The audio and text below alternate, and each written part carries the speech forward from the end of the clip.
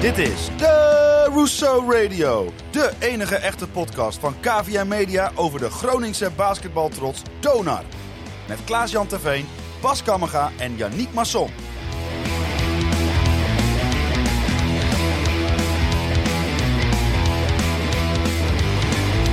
Vanuit KVM Media Headquarters is dit jouw favoriete podcast over Donar. Het is maandagnacht, dus zitten we weer op de zolder aan de Paterswoldseweg. Na 3 wedstrijden in de halve finale play-off-serie tegen Heroes Den Bosch staat ons Donar met 2-1 voor. We blikken terug en voorzichtig vooruit in Dourisseau Radio. Seizoen 3, aflevering 35.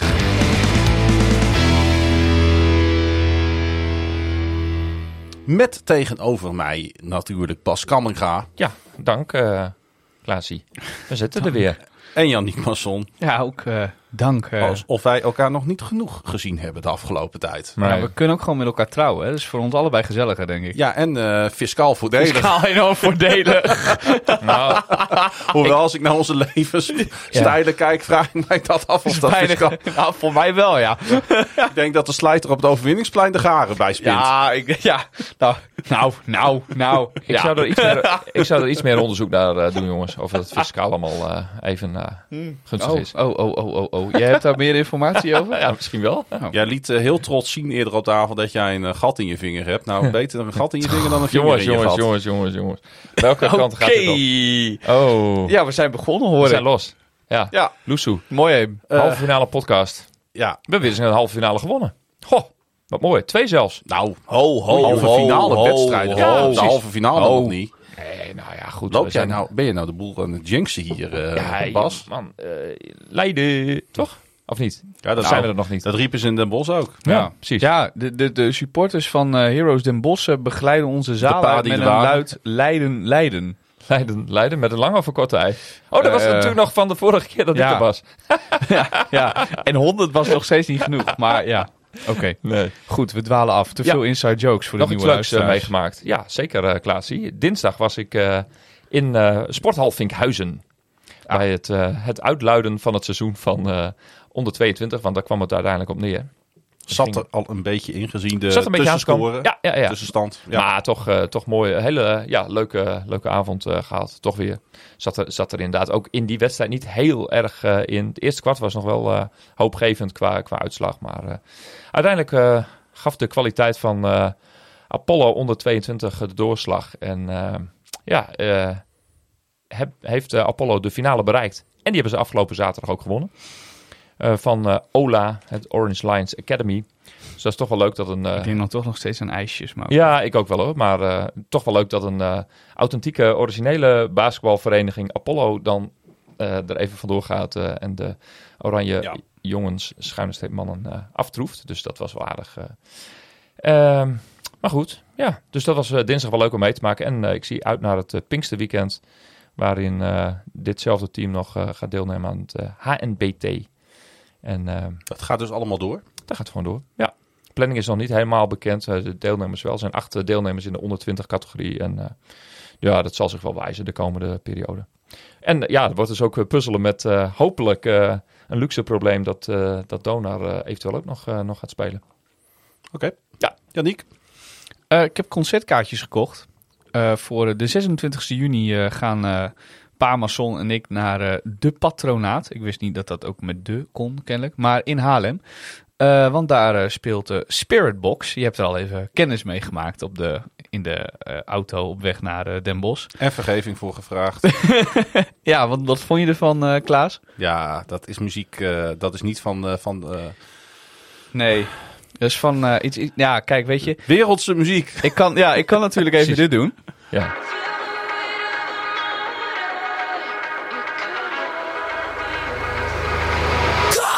Oh, Yannick!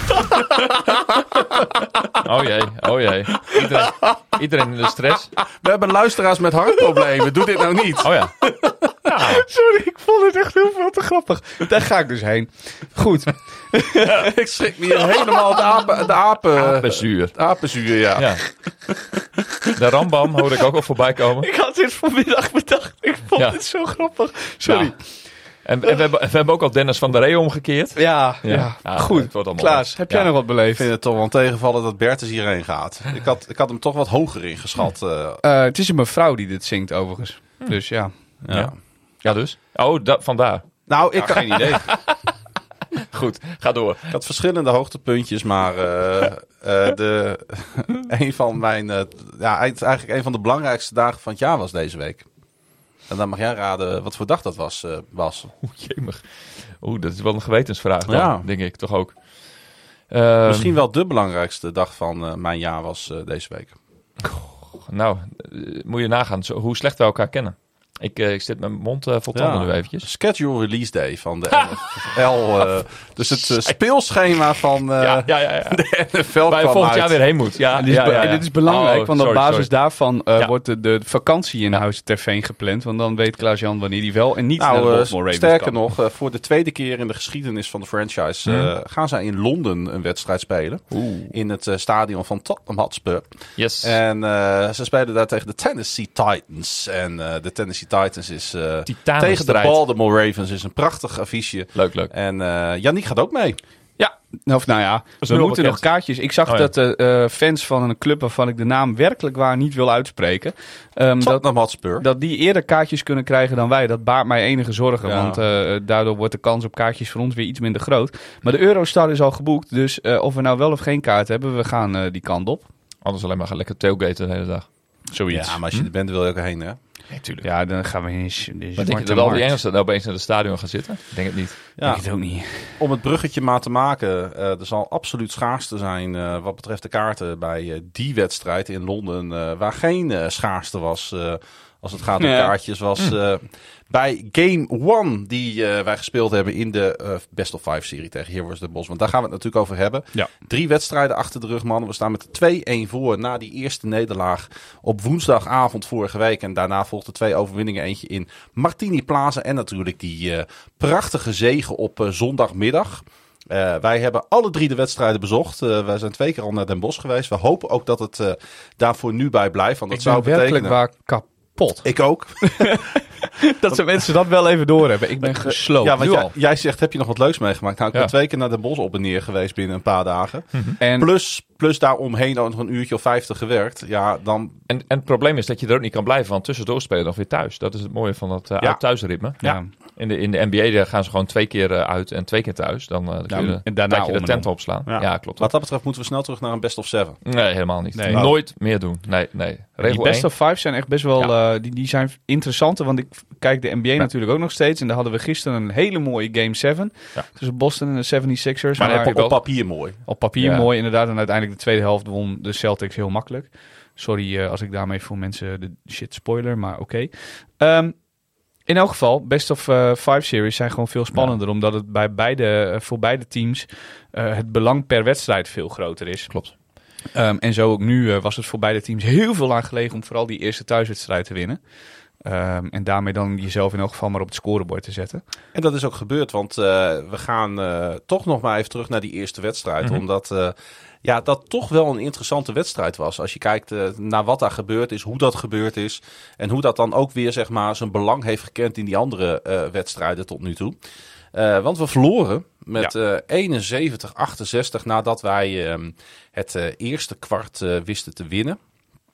Maar eigenlijk daarna niet meer zo goed uit de verf kwamen. Nou, het was de eerste keer dat beide ploegen elkaar nu in deze playoff-serie zagen. En dan is het altijd heel interessant om te kijken wat de plannen van beide teams zijn.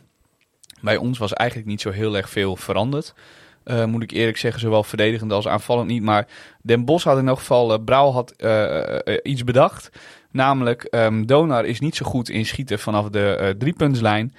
En dus verdedigen we ze daar ook gewoon niet. En dan specifiek een aantal spelers. Gaddevoors werd compleet vrijgelaten. En Dontje Thomas kon daardoor als een soort van tweede toren naast Van der Mars onder de basket blijven staan. En Magdevski werd in pick-and-roll situaties continu verdedigd door middel van onder het screen doorgaan. Dat is bij Leon Williams al lange tijd beproefd recept. Maar Magdevski deden ze dat nu ook bij. En met Naar die ging ook gewoon meters onder screens door. Om er zo voor te zorgen dat er in elk geval geen drives aan de basket mogelijk waren. En daar hadden we het vanaf het begin, maar eigenlijk de hele wedstrijd heel moeilijk mee. Ja. We hadden het er zo moeilijk mee dat toen het publiek er daar ook nog eens een beetje ging achterstaan, dat we ook nog eens ons hoofd eigenlijk verloren, zoals dat een beetje plastisch spreekwoordelijk heet. Ja, Want als je nou geconcentreerd blijft basketballen, dan hoeft niet altijd alles te lukken om toch een wedstrijd over de streep te trekken natuurlijk. Nee, en het publiek in de Maaspoort was niet in grote getalen opgekomen, maar er zaten wel wat mensen en die bemoeiden zich er ook nogal mee op een gegeven moment. Het fanatieke deel van het Bosse publiek, ja, zeer gelukkig maar. Want daardoor ontstond er nog een beetje sfeer in de zaal. En het scheidsrechtelijke trio floot enorm veel en doet dat de hele serie enorm veel fouten voor Donar en een stuk minder voor Den Bosch. Heb jij daar een verklaring voor, Bas, dat wij zoveel meer fouten in deze serie tegenkrijgen? Zeker. Wij spelen bewust heel fysiek. We willen geen enkele makkelijke score voor Den Bosch. Dus in die zin is het ook niet logisch. Is het logisch dat de foutenverhouding een beetje in het voordeel uitvalt van Donar, om het zo maar te zeggen. Ja, en toch vond het Bosse publiek nog een wat kals bij de scheidsrechter waar zij het dan weer niet mee eens waren. Ja, dat is ook heel logisch, want op een gegeven moment... Kijk, er is altijd een soort natuurlijke drang om dan uiteindelijk toch ongeveer een balans in die foutenlast op het scorebord te hebben. Nou, dat lukte niet in die eerste wedstrijd met 16 voor Den Bosch en 25 voor Donar. Nee, dat klopt. Dus in die zin is het volgens mij wel goed verlopen. We hebben ooit eens een keer bij Oostende Donar meegemaakt. Dat was het slechtste voorbeeld andersom, zeg maar. Ja, en helemaal niets meer gefloten werd. En die beruchte wedstrijd natuurlijk bij Mechelen uit. Ja, goed, daar was ik zelf niet bij, maar die nooit, hebben jullie gezien. Die verdwenen is heb ik nooit. Nee, dat is de enige wedstrijd in al die jaren die ik niet heb kunnen zien sinds corona. Dus dat is wel grappig. Maar dit was wel op zich heel logisch. Wij wilden een hele fysieke pot van maken. En goed. Is dat het? Of hebben misschien een aantal spelers, ik noem een Odische Meka, een beetje hun lichaamsbouw en manier van spelen tegen zich? Nou, dat hebben ze ook wel een beetje. Maar daarbij hoort inderdaad ook wel wat Bas zegt, dat wij, voor zover je van vechtbasketbal ooit zou kunnen spreken, is dat wel wat wij doen. Precies. Lijf en leden wordt letterlijk in elke situatie in de strijd gegooid. En dat levert meer fout op. Ja. En dat heet play-off basketbal te zijn. En ik denk ook dat beide clubs en teams dat heel erg accepteren en respecteren. En ik moet zeggen dat voor het eerst dit seizoen ik me ook eigenlijk helemaal niet meer druk maak over de arbitrage. Want die voelen het over het algemeen.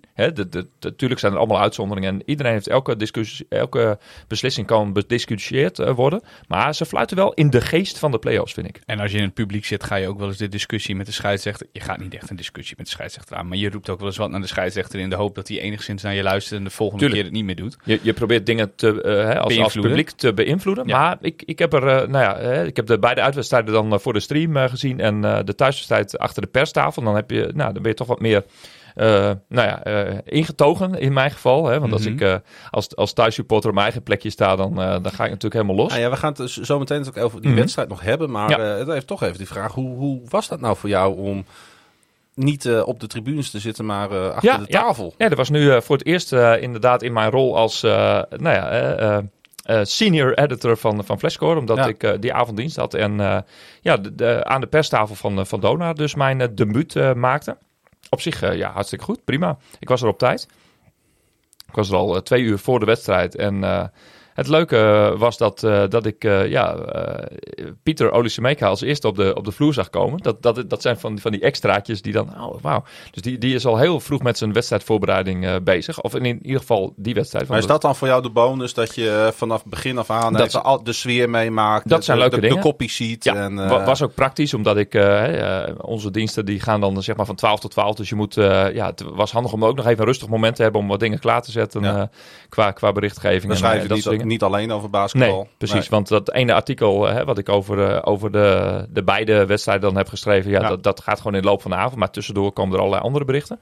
Maar goed, jouw vraag ging over hoe ik dat beleefd. Ja, een beetje surrealistisch eigenlijk. Ja. Want ik zat zelf heel goed in de wedstrijd. Want het maakt maar niet uit of ik op een klein schermpje kijk of dat ik het allemaal vlakbij zie. Wel heel gaaf inderdaad om de clashes te zien. Want ook bij uitwedstrijden zit ik eigenlijk nooit zo dichtbij, besefte ik me. Bij Leiden dan nog het dichtst bij. Maar dan zit je in een orkaan van geluid, zeg maar. Arbitrage vond ik heel gedecideerd, heel rustig. Dus dat is mij van boven ook nooit echt zo opgevallen. Dus dat vond ik leuk. Maar voor de rest, dat je beneden echt totaal niks van de sfeer meekrijgt. Eigenlijk. Dat heeft mij het meeste verbaasd. Ik heb totaal niet de indruk gehad. Tuurlijk hoor je dat geluid, maar meer als een ruis op de achtergrond. Wel, ja, normaal gesproken sta ik er middenin. En dan ga je er helemaal in op. En nu was het achtergrondgeluid. En dat blijkt ook maar weer eens hoe slecht de akoestiek in Martini Plaza eigenlijk is. Ja, dat klopt. Maar het maakt toch wel indruk hoor, als we met 3000 man gaan staan. Zeker, dat weet ik wel. Ja. Alleen, en de spelers krijgen dat ook wel mee. Maar de spelers moesten eens meemaken wat ze zouden horen als ze dus midden in het publiek zouden staan. Ja, dat is waar. Dan is het gewoon 5 keer zo hard, zeg maar. Ja. Dus dat is eigenlijk nog wel weer sneu. En verder... heb ik het gewoon vanaf wat was het? Was een beetje jouw maiden trip. Ja. Maiden trip, aan de perstribune. Ik heb natuurlijk jarenlang op de perstribunes gezeten van alle voetbalclubs in de Eredivisie. Dus ik weet wel hoe dat in zijn werk gaat. Maar het ging best wel goed. Ik zat naast Paul Zweverink, die uiteindelijk met zijn deadline nog een klein beetje in de knoei kwam, omdat zijn computer het een beetje begaf. Maar dat lag misschien ook meer aan de leeftijd van de computer. Ik dacht aan de leeftijd van Paul Zweverink. Ik denk al, je gaat toch nu niet een opmerking maken over de leeftijd van Paul. Ik ga niet age shamen. Nee, dat zou ik hij was ook behoorlijk gepikeerd, want na de wedstrijd, ik was dus vrij. Dus ik had jij wel weer hoor, jij was weer vrij. Ik was een beetje melig en we hadden gewonnen. Dus, en Paul die zit morgen bij de jongens van Kon veel minder de podcast om de wedstrijd Groningen-Ajax na te bespreken, die natuurlijk op dinsdag uitgespeeld gaat worden. Dus als je dit luistert, is dat misschien al wel gebeurd. Mm-hmm. En als ik zeg, Paul, wat kan ik voor je in huis halen? Wijntje, biertje, whiskytje. Waar heb je zin in, jongen? Nee. Glasje water. Ja, is wel typisch Paul. Ja, dat is typisch Paul, hè, de minimalist. Ja. Had zijn tekst nog niet door. Dat uiteindelijk lukt het altijd om iets voorbij. Ik stel hem zeer op prijs. Ik vind het een geweldige kerel. En ik mag altijd graag naast hem zitten. Maar hij was een beetje gepikeerd natuurlijk. En dat snap ik ook wel. Technische problemen zijn voor journalisten een van de vervelendste dingen. Hey, toch even terug naar die eerste wedstrijd. Want die heb jij denk ik dan beleefd van achter het scherm. Schermpje, kun je een beetje meekrijgen hoe de sfeer was, de meegereisde supporters gehoord? Ja, wel, uiteraard. Hè, want het geluid wordt opgenomen op de tweede ring. Jannik en ik. Ja. Het geluid wordt opgenomen op de tweede ring. Dus jullie waren af en toe wel hoorbaar. Bijna letterlijk ook. Hè, dus ik heb mezelf... de vorige keer dat ik er was, 23 december... daar heb ik wel opmerkingen over gekregen, wat ik toen allemaal wel weer niet geroepen heb qua prikkelende uitspraken. Dus dat is nou helemaal zo. En helemaal als het voor de rest op die tweede ring niet heel vol zit, dan hoor je echt bijna woordelijk gewoon niemand. Woordelijk wat Donar supporters zeggen. Ja, het was wel mooi, want we hebben het hier natuurlijk over een woensdagavond. Ja. En toch bijna 50 man in het uitvak. En dat was zondag een mannetje of 60, misschien zelfs wel 65. Iets meer, ja. Ja. Dus wat dat betreft, de opkomst was geweldig. Hè? Deze 2 wedstrijden. Als dit nu al zeg maar meereist door de week. Als dit de opmaat is, dan gaat het helemaal de goede kant op. Dan gaan de uitvakken echt de goede kant op. Ja, absoluut. En we hebben vorig jaar natuurlijk gezien hoe dat dan uiteindelijk kan uitmonden in honderden supporters die meegaan. Ja. Omdat je ook, je zit ook met planning natuurlijk. Hè. Vaak zijn dingen pas kort van tevoren bekend wie waarheen moet en hoe laat. Dus dat is mooi. Maar zeker ook het vocale gedeelte van onze supporters. Hè. Dat werd ook nog geroemd in Den Bosch. Dus ook op de stream en dat jullie goed te horen waren. En dat werd echt benoemd. En dat is volgens mij alleen maar leuk. Dat geeft een beetje leven in de brouwerij. Ik zie ook wel, want ik heb het dan... dat is wel grappig, hè? Woensdag heb ik het dan beleefd zeg maar, vanuit de uitvakkant. Mm-hmm. En zondag vanaf de perstribune. Ja. En het heeft echt impact op de hele sfeer. Het heeft impact op het team. Ja. Niet dat die jongens zijn best wel gefocust met die wedstrijd bezig. Maar ze weten donders goed natuurlijk dat daar 60 man in die hoek staan te springen en te zingen. Absoluut. En goed, als we het dan toch over sfeer hebben. Dat was natuurlijk vrijdagavond in de thuiswedstrijd ook geweldig uiteindelijk. Hoewel ik er nu niet middenin zat. Maar van een afstandje kon ik wel merken dat op bepaalde momenten merk je dat... Begon natuurlijk al met een sfeeractie. Ja, prachtige sfeeractie met allemaal weer... confetti en alles erop en eraan. Ja, leuk in beeld gebracht ook door TV Noord. Hè. Die hebben natuurlijk in Noord Scoort prachtige reclame weer gemaakt. Ik nog niet. Ik heb alleen 2 korte fragmentjes van gezien. Leuk verslag. Mooie repo. En dat wel heel erg goed feeling, zeg tuurlijk, maar dat is ook de insteek natuurlijk hè, van Noord Scoort. Nivino liep daar rond met het idee... Nou, we gaan vandaag hem geen items draaien die wat minder voor de sfeer zijn, hoor. We gaan gewoon ervoor zorgen dat die mensen er allemaal hem gekleurd op komen. Maar dat willen de kijkers ook zien natuurlijk. Een Nino-imitatie dit trouwens. Ja. Maar we moeten heel erg oppassen dat we niet in de valtrappen van benoemen wat er bij Groningen gebeurt en onze sfeer daarnaast gaan bij Donar. Dat wil ik zeker niet doen. Nee. Maar ik kan me wel voorstellen dat de Groningse sportliefhebber wel toe is misschien aan... beetje good feelings. Ja, want wat er natuurlijk bij FC Groningen op dit moment gebeurt is gewoon aan alle kanten verschrikkelijk. Ja. Ik merk dat ik het wel heel erg fijn vind dat het bij Donar goed gaat op dit moment. Ja, geef mij in ieder geval heel veel plezier, laat ik het zo zeggen. Ja, en bij Gijs en bij Lycurgus, maar goed, dat seizoen is al afgelopen. Ik gooi met spijkers. Nee, gekheid. Nee, maar dat is natuurlijk, dat beheerst ons ook zoals na zo'n dag van gisteren enorm. Dat is het gesprek van de dag. Je hoeft maar iemand tegen te komen en je wordt daar als eerste op aangesproken. Precies. Nou, daar heb ik daar een truc op gevonden. En dat is? Ik heb een snor laten staan. Ja, want dat was ook bij die eerste wedstrijd nog even een dingetje. Mm-hmm. Overigens, om die eerste wedstrijd helemaal af te sluiten. Want dan kunnen we lekker door naar die thuiswedstrijd. Want dat is veel fijner. Waar ging nou uiteindelijk mis? Heel simpel, we verloren ons hoofd. Kevin Vuls kreeg een technische fout. Victor Gadokfors kreeg een technische fout. We lieten ons toch een beetje afleiden door rondzaken die er niet toe doen. Nee, dat hadden we nou heel goed met elkaar afgesproken. Ja. Dat ging heel goed in de Belgische fase. En dat ging mis. En we verspeelden 10 punten. En uiteindelijk werd het in de slotfase nog spannend. Ik denk van, Donar heeft nu wel ervaring van wedstrijden ook die spannend zijn. Puntje wedstrijden om die uit te spelen. Nou, dat ging alsnog ook mis. Dus ik denk, jongens. Ja, en wat natuurlijk veel benoemd is al, maar het verschil in rebounds was gigantisch groot. 42-19 uit mijn hoofd. Bizar. Ik kon mij niet herinneren dat sinds wij deze podcast maken, dat ik een wedstrijd van Donar heb meegemaakt waarin tegen een Nederlandse tegenstander waar het verschil zo groot was. Ja, tegen Apollo of zo misschien, maar dan in ons voordeel. Ja, ons voordeel, maar in ons nadeel. In ons nadeel gebeurt dat eigenlijk nooit. Nee, is niet normaal. Er is ooit een hele wijze uitspraak geweest van Tom Boot. Die zei, je moet eens gaan kijken hoeveel basketbalwedstrijden zijn waarbij het team dat de wedstrijd op punten wint, ook al is het maar met 1, het aantal rebounds gewonnen heeft. En dan zul je erachter komen dat in de meeste gevallen het betekent dat als je de rebound battle wint, dat je dan ook de wedstrijd wint. Ja. Dus als je bijna 20 verschil dat verliest, dan is het nog knap dat het je lukt om maar met 3 punten in punten te verliezen. Nou, en wat mij ook nog opviel in dat laatste kwart, het temporiseren. Die 8 punten, hè? Ja, 8 of 10. Dat kwart waarin we 8 punten scoorden. Wij scoren maar 8 punten. Ja, dat is ook nog dramatisch. Ja, maar dat we dus in die fase onszelf het temporiseren van de wedstrijd, wat in de tweede en derde wedstrijd juist heel goed werd uitgevoerd. Maar dat we daardoor ook nog uit het eigen scorende ritme geraakten. Dus we gingen zo traag dat er allemaal noodschoten moeten worden genomen. Ik denk van, ach jongens, hoe verzin je dit nou? Ja. Dat je, en ook turnovers, omdat je gewoon de 24 seconden klok verspeelt. Nou, dat hebben we in dit seizoen ook heel weinig gezien. Dat je vaak weet waar de tegenstander te dwingen tot het uitspelen van de 24 seconden klok. Gebeurde trouwens afgelopen zondag weer een paar keer. Een paar keer. Maar goed, dat kan gebeuren. Beide kanten hoor. Ja, nee, zeker. En dat is ook logisch in zo'n wedstrijd. Een reeks van wedstrijden die een hele lage score hebben. Iedereen gebruikt die klok ook. Soms is het ook slim om dat te hanteren. Maar dat ging woensdag. Haalde Donar zich uit zijn eigen ritme, zeg maar. Dachten van, bij 10 punten is het wel binnen. En dan gaan we nu nog, bij wijze van spreken, 10, 12 keer de klok uitspelen. En dan hebben we die overwinning in de pocket. Ja, zo werkt basketbal niet. Je moet gewoon weer naar de volgende aanval kijken. Je moet eigenlijk helemaal niet naar het scorebord kijken. Pas in de laatste 2 minuten is dat van belang. Als ik zo een beetje die wedstrijden bij elkaar optel, wil ik eigenlijk 1 speler bij Den Bosch even uitlichten. En dat is Endau. Ja, die is goed, hè?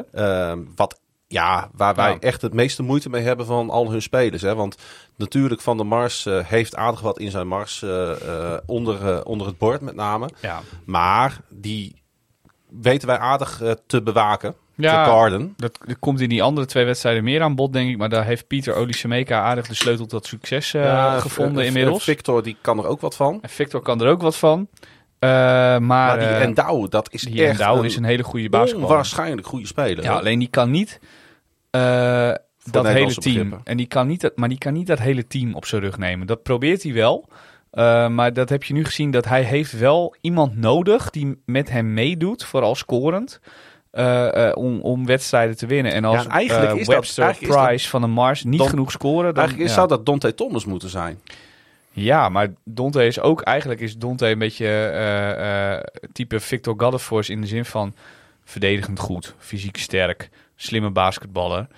Maar Dante maakt niet zoveel punten bij Heroes Den Bosch op dit moment. Gemiddeld gezien ook niet over het hele seizoen. Maar hij pakt echt wel zijn aanvallende momenten. Hij pakt echt zijn aanvallende momenten en hij pakt ook wel vrij veel rebounds. Vooral ook aanvallende rebounds. Maar zijn index was ook verreweg het hoogst van alle spelers. Ja, maar van Den Bosch.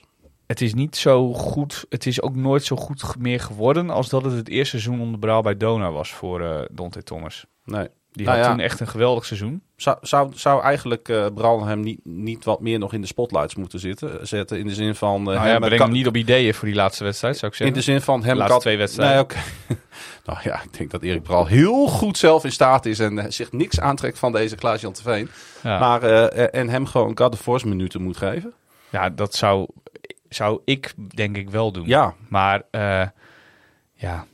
ik denk, Braal kennende, die vertrouwt ook heel erg op continuïteit en op de kracht van steeds hetzelfde doen. En dan vooral op het gebied van aanvallen. Ja. Op het gebied van verdedigen wil ik nog wel eens met trucjes komen. Zoals dat hij die halve zone speelt, waarbij Dante Thomas als tweede lange man onder de basket blijft staan. Maar hij is niet zo snel geneigd om dat soort dingen heel erg te gaan veranderen. Ik was wel een beetje in mineur na die eerste wedstrijd. En ik weet wel... Ik heb ondertussen genoeg basketbal gezien om te weten dat het weer goed kan komen. Ja, de mensen hebben het niet gehoord doordat we allemaal een beetje druk en ziek en misselijk waren, zeg maar. Maar jij zat in de trein terug en toen was er een Roemeense meneer voor ons. Die had bedacht dat hij zonder oortjes in Roemeens cabaret moest gaan draaien. Toen ging jij heel hard, demonstratief heel hard meeklappen. Elke keer als er in dat filmpje ook geklapt werd. Dat was ongeveer de staat van zijn waarin wij waren. Nou, ik was gewoon na de wedstrijd echt teleurgesteld. Want ik vond het zo verschrikkelijk onnodig dat wij die wedstrijd verloren. Ik dacht van, het glipt ons helemaal uit de handen tussen de vingers door. En gelukkig heb je dan in zo'n serie altijd nog de mogelijkheid om terug te komen. Nou, dat deden wij. Het is maar goed ook dat we die verloren hebben. Anders hadden we dinsdag niet in Plaza gestaan. Nee, precies. Maar ik was wel echt teleurgesteld. Nou ja, jij ging gelukkig nog op zoek naar wat mensen. Naar wat spelers. Nou, wie wil je eerst? Wie zal ik als eerste inleiden? Nee, ik heb het natuurlijk... we hebben Clay Mounts, hè? Ja. Want Clay Mounts die draagt net als Bas Kammerga tegenwoordig. En nog wat andere mensen die bij Donar spelen. Ik speel niet bij Donar, hè? Nee, jij niet. Nou, nog niet, maar dat komt nog wel. Wat haar op de bovenlip.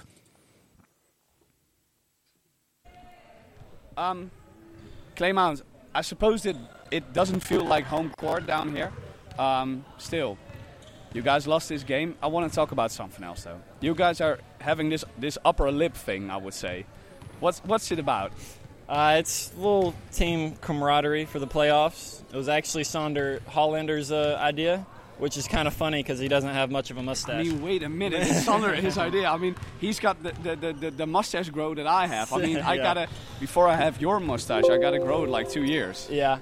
I've done the mustache in the past, just kind of like to be funny or to be fun, but I like it. I don't mind it. My fiance was okay with it, so that's what. You called your fiance? You texted her or what? Nah. I just did it, and I FaceTimed her, and she actually ended up liking it, so that was good enough for me. I think it looks good on you as well, so hey, that's something. I mean, you and Victor can handle it, and I feel like some guys, they do it, and it's a great thing because of the team camaraderie, but they don't handle it as much, Yep. Still, there's Mr. President. Yeah. No, it's Bob good. van Oosterhout. It's a champion. Huh? He's a champion. Yeah, you as well as a president. Officially, he still is, huh? Of course. Officially, he still is, yeah. But I think that he will be eventually. I hope so. You hope so? Yeah. That he will. But not this year. Always. I mean, like it's yours, man, over there. Good to see you, Bob. He calls himself the president. I find that funny. But hey, talking about the game a little bit. You guys lost this game probably feeling like you guys should have won this game. Yeah, absolutely. That one hurt. We had a lead in the fourth quarter. We had control of the game. Offensive rebounds, turnovers, missed shots, bad, questionable shots. We got to play smarter. I mean, if we want to be champions, if we want to beat a good team, a good, well-coached team that's, got talent, you're going to have to get every rebound. A team like this they don't make mistakes offensively a lot, so we got to make them pay for it, and we didn't. It's Friday again, though. Yeah, I mean, it's going to be the same thing. I like the way we played all the way up until the shot went up and they got the rebound. I mean, we forced them into shots that we wanted them to take, you know, and we just got to collect them. I mean, that's as simple as that, really. I'll try and grow a mustache before Friday, though. Yeah, all right. Good luck with that. En ik stond ondertussen Look with that. op de... Ja, Terecht. Is nog steeds... ik heb niet geschoren sinds die tijd. Nou, je ziet het. Het is niet veel. hij kan alles hebben, die Klee. Ja. Nee, ik zat ondertussen op de klok. She ended up liking it. Ja, ze hebben dat liken. Ja. Heerlijk, hè? Hij en Victor hebben wel echt de mooiste snor van allemaal, van het hele team. Dat is wel absoluut waar. Absoluut. En wij moesten echt rennen, want wij moesten de laatste bus, zoals je weet, van de Maaspoortweg naar het station terug hebben. En wrap it up, ja. daarmee de trein dus. En ik moest zo nog naar de wc. Ja. Oh, ook Maar er kwam van alles voorbij. Kruisjan de Veen die haast had. Bob van Oosterhout kwam langs. Het was een beetje een verstoord interview, maar daardoor eigenlijk best wel grappig. Pandemonium. Nee, dit geeft de sfeer van de hele avond in één keer aan. Maar uiteindelijk komen we op het station en we staan op het perron te wachten op de trein naar Utrecht. En aan de andere kant komt de Intercity naar Zwolle. En ik bedenk mij niet. Ik ren naar die trein toe en ik ben in die trein naar de wc geweest. Ik was in totale paniek. Want Klaas-Jan TV die kijkt me aan en die zegt, ik ga plassen. En die stapt voor mij een wildvreemde trein in, waar ik niet in moest. Want jij wist dat hij daar minimaal een minuut zou staan. Ja, en die bedenkt dat hij daar even gaat plassen. Ja. Nou, ik deed het bijna zelf in mijn broek. En dat duurde ook nog even. En, zonder Klaas-Jan TV in een trein, dat durf ik eigenlijk niet. De broek moet ook nog omlaag en omhoog. En... Stel dat die deuren waren dichtgegaan, dan hadden we elkaar in Zwolle weer gezien. Dan was ik uiteindelijk in Zwolle beland. Er kwam een meisje aanlopen en jij zegt op dat moment tegen mij, ik ga plassen. En jij loopt die trein. En het meisje kijkt mij aan met grote ogen en ik kijk haar aan met grote ogen.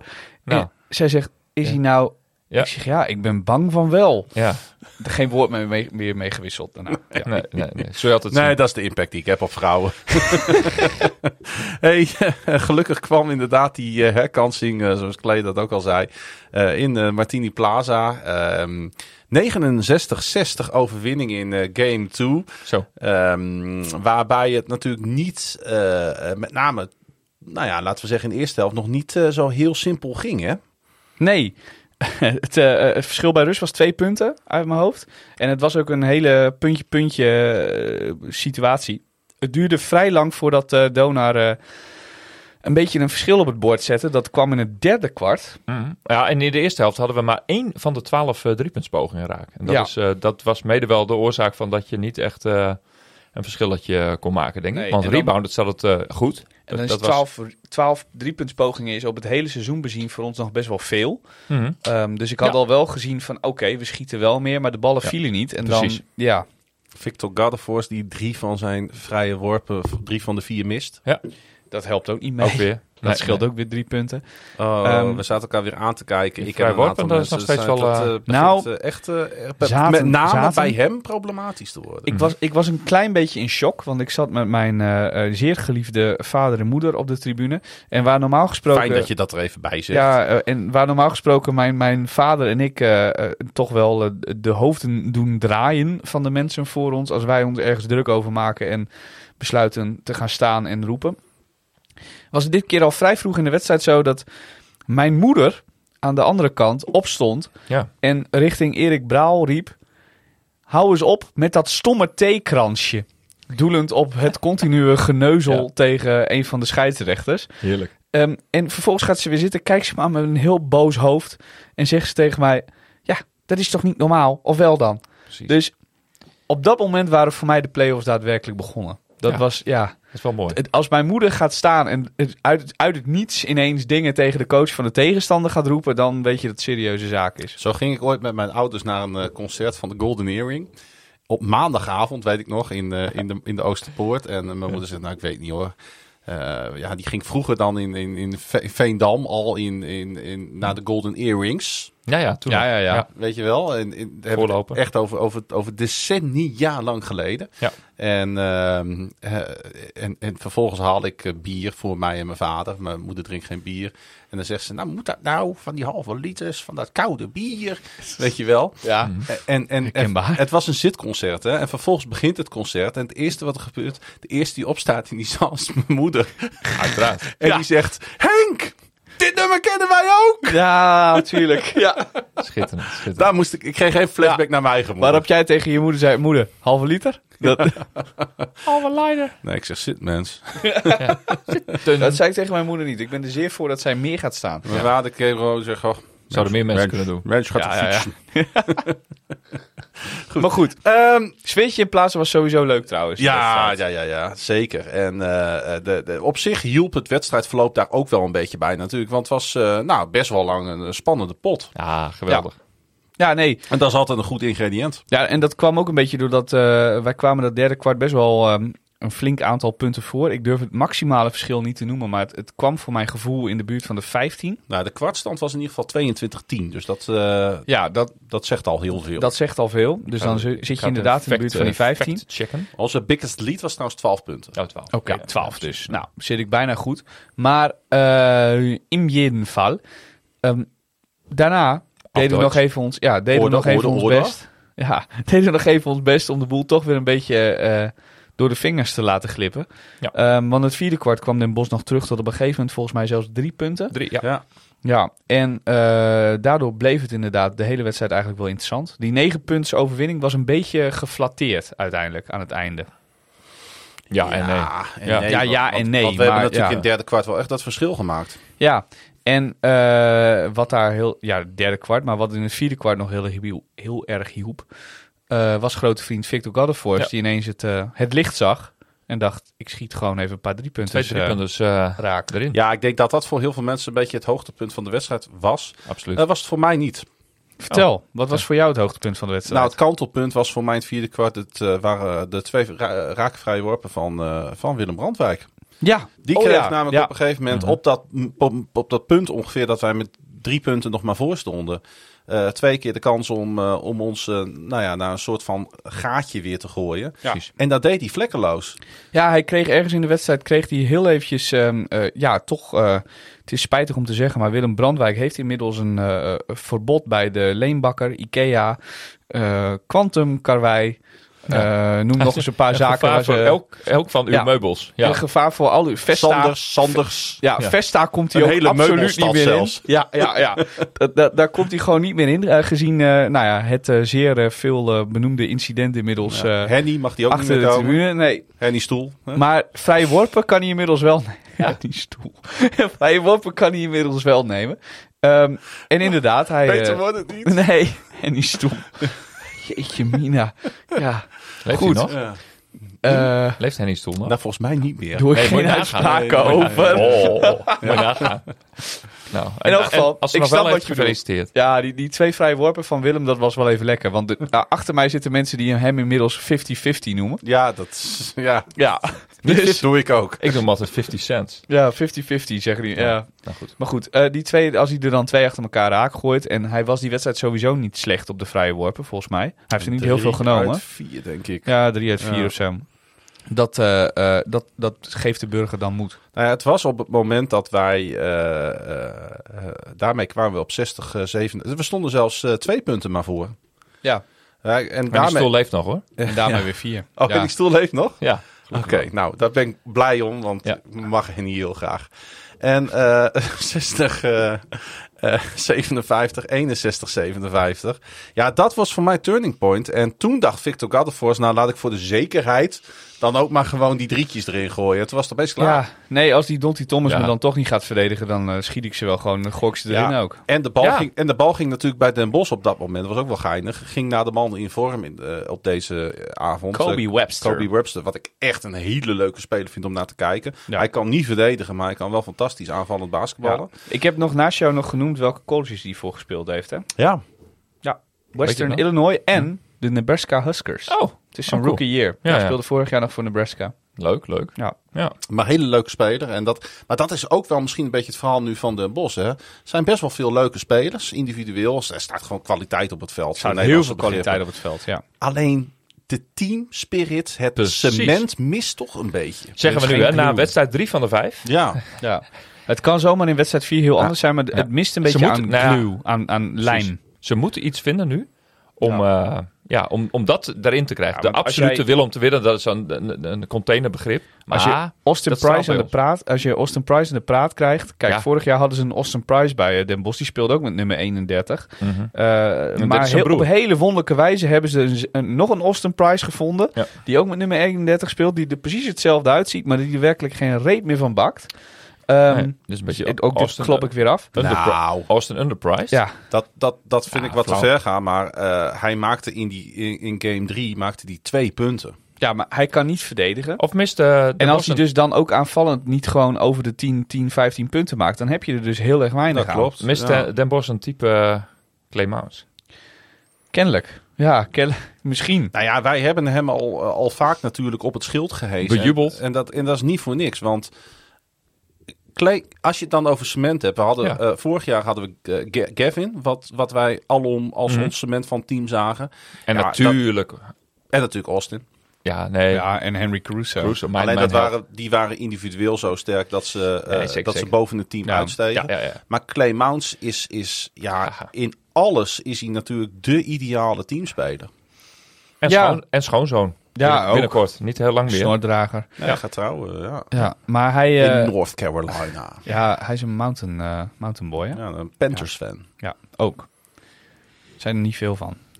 Hij keek mij heel verbaasd aan toen ik zei... wat gaan jullie dit jaar in de draft doen met de eerste pick? Toen dacht hij, hoe weet die gast dat? Heerlijk. Toen keek hij naar jou truit en dacht hij... Baltimore Ravens. Nee, we hebben verloren toch? Ja, daar was ik bij. Ja, ik ook. En jij ook. Ja. Nee, Clay Mounts. Want hij was ook in die game 2, in die thuiswedstrijd... vond ik juist in dat vierde kwart... verdedigend ongelooflijk belangrijk. Zeker. Het was sowieso weer een heel collectief aan onze kant natuurlijk. Hij had op een gegeven moment een blok, weet je dat nog? Ja. Hij blokte de bal op het hoofd van Donty Thomas... en toen had hij een beetje pech dat die bal weer op zijn hand kwam. Ja, dat was volgens mij... was het, hoe heet die jonge Grandsaan bij Den Bosch? Volgens mij was het Thomas of Grandsaan? Eén van de twee. Ja, oké. Leuk. Ja. Nee, mooie dingen. Het zijn hele mooie dingen. En toch wel even... Want als we het dan over defensive players hebben... als we het over defensive rebounders hebben... Stefan Branch. Ja. Hoe belangrijk is hij voor dit Donar aan het worden? Heel belangrijk, want hij maakt ook verdedigend best wel veel hele goede plays. Ook bloks op 3-punters vaak trouwens. Hij blokt vaak 3-punters. Ongeveer 1 per wedstrijd, denk ik wel inmiddels in deze serie. En als je het voorrecht hebt om aan de perstafel te zitten... dan zie je dus ook dat de rest van de familie Branch... ja, die zit ook al heel ver voor de wedstrijd op de business tribune. Dat is ook erg leuk om te zien. Al die baby's die er her en der verschijnen. De mama VT die kiest ervoor om juist achter het glas in de BBC-ruimte te gaan zitten, omdat je daar niet... Ze poppen opeens overal op. Ja, maar mevrouw Branch die zit rustig met kind op schoot. Kind op schoot, ook zonder oorbescherming. Die zit gewoon een beetje om zich heen te kijken. Ja, heerlijk om dat mee te maken. Maar Branch dus. Ja, hij komt gigantisch hoog. Ja, en daar heeft hij bij die bloks op die 3-punters... heeft hij daar een enorm voordeel van. Want hij hoeft niet zo heel erg dichtbij te komen... om de meeste schoten van 3 te kunnen blokken. Dat is een heel grappig gezicht. Ja. Hij komt dus zo hoog... dat bij de gemiddelde boog van een 3-puntschot... hij kan daar gewoon bij als er nog een meter tussen zit. Dus dan springt hij recht omhoog en dan plop... slaat hij die bal weg. Dat is natuurlijk een absolute fysiek voordeel is dat. Maar hij heeft nog iets veel belangrijkers, vind ik in huis. En dat is namelijk timing. Ja. En instinctief aanvoelen waar die moet staan en waar die moet zijn. Ja, en dat is bij die rebounds ook heel handig. Ja. Want hij pakt daardoor enorm veel rebounds. En vaak zelfs meer rebounds dan onze centers. Ja. En dat is voor een speler die eigenlijk... ooit zijn carrière begonnen is als shooting guard en nu ook small forward speelt in Europa, omdat we iets minder waarde hechten aan lengte op de small forward positie. Dat is eigenlijk heel bijzonder. Dat gebeurt maar heel weinig. Henry Caruso kon dat vorig jaar. Hetzelfde type speler, wat het reboundend betreft eigenlijk. Maar die kon dat. En verder kan ik me niet zo heel veel spelers in de Donar-geschiedenis bedenken die zo constant zoveel rebounds pakken en daarmee gewoon elke wedstrijd in de buurt of meer dan de center hebben. Dat is echt heel bijzonder. Ja, ik zit nu ook even na te denken. Ja, Caruso vorig jaar, maar verder heb ik niet zo snel iemand die dat ook deed. Nee. Dourisseau pakt ook redelijk wat rebounds, maar is ook iets langer. Ja. Dus ja. En allemaal het kopje erbij houden, hè? Ja. Dat was in de thuiswedstrijd ook gewoon. Ja, en er is het programma op SBS6 waar hij volgens mij aan mee moet gaan doen Branch. Oh jee. Is het zo? Sterren springen? De alles kunnen. Oh, de alles kunnen. Ja. Want het is niet normaal, want de man heeft ook nog eens een portie assists in huis. Waar je Begint ook opeens heel leuk te vrolijk worden, van wordt als je voor Donar bent. En Hoe dat komt zijn wij. Heb je daar een verklaring voor? Waarom dat opeens ook nog in het Hij heeft verhaal voorkomt? Hij heeft überhaupt gewoon een hoog basketbal-IQ. En ik heb het idee dat hij, vooral omdat Gaddefors nu zoveel punten scoort, daardoor hoeven andere mensen, en Mount scoort het hele seizoen al veel punten, en is ook een scorer, dus die moet ook veel punten scoren, dat is zijn rol. Maar Branch zou dat ook kunnen. Alleen die neemt veel minder schoten dan wat hij eigenlijk zou kunnen, _streep willen, denk ik. Want je ziet hem af en toe, als het echt moet, en we zijn aan het eind van de schotklok, dan heeft hij enorm creatieve driepunts pogingen in huis en weet ik veel dan wel. Maar eigenlijk neemt hij maar heel weinig 3 punten per wedstrijd. Omdat hij altijd kijkt of er iemand anders nog beter voor staat dus. Ja. Dus goed. hij heeft ergens last van waar die Vincent Cole bijvoorbeeld van Joost geen last van heeft. Die kijkt eerst, kan ik zelf schieten? Ja. En Branch kijkt eerst in aanvallend opzicht, wat is op dit moment de meest kansrijke aanval? Dat kan ook zijn dat hij zelf schiet, hè? Maar het kan ook heel goed zijn dat Gaddefors insnijdt. Dat hij denkt, Victor die is zo lekker in vorm, die gooi ik de bal even. En het kan ook zijn dat, zoals in game 1, dat een teamgenoot denkt van, ik heb er even geen zin in. Ik vertrouw mijn handen niet helemaal. Ik geef hem gewoon aan hem. Ja.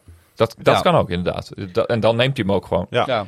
Maar goed, we zitten nu bij die thuiswedstrijd. En daar zag je dus inderdaad heel vaak dat Odysseus nog de allerlaatste optie was. Sorry dat ik even afweek, hoor. Nee, dat is mooi. Is oké. Nee, wel leuk om te Odysseus was de allerlaatste optie, omdat hij continu in aanvallende rebound situaties zat. Precies. Waarbij hij won. Ja. Met allerlei tipjes en halve dunkjes en weet ik veel wat allemaal. Maar op de een of andere manier, er was niemand die op een gegeven moment dacht, we zullen die Pieter eens even onder de grond stoppen. Wat mij opviel, dat hij nu heel veel rust bewaarde om nog een keer de bal terug te pakken en dan omhoog te gaan. En dan oftewel een fakeje. Ja, één fakeje en dan dus echt in alle rust.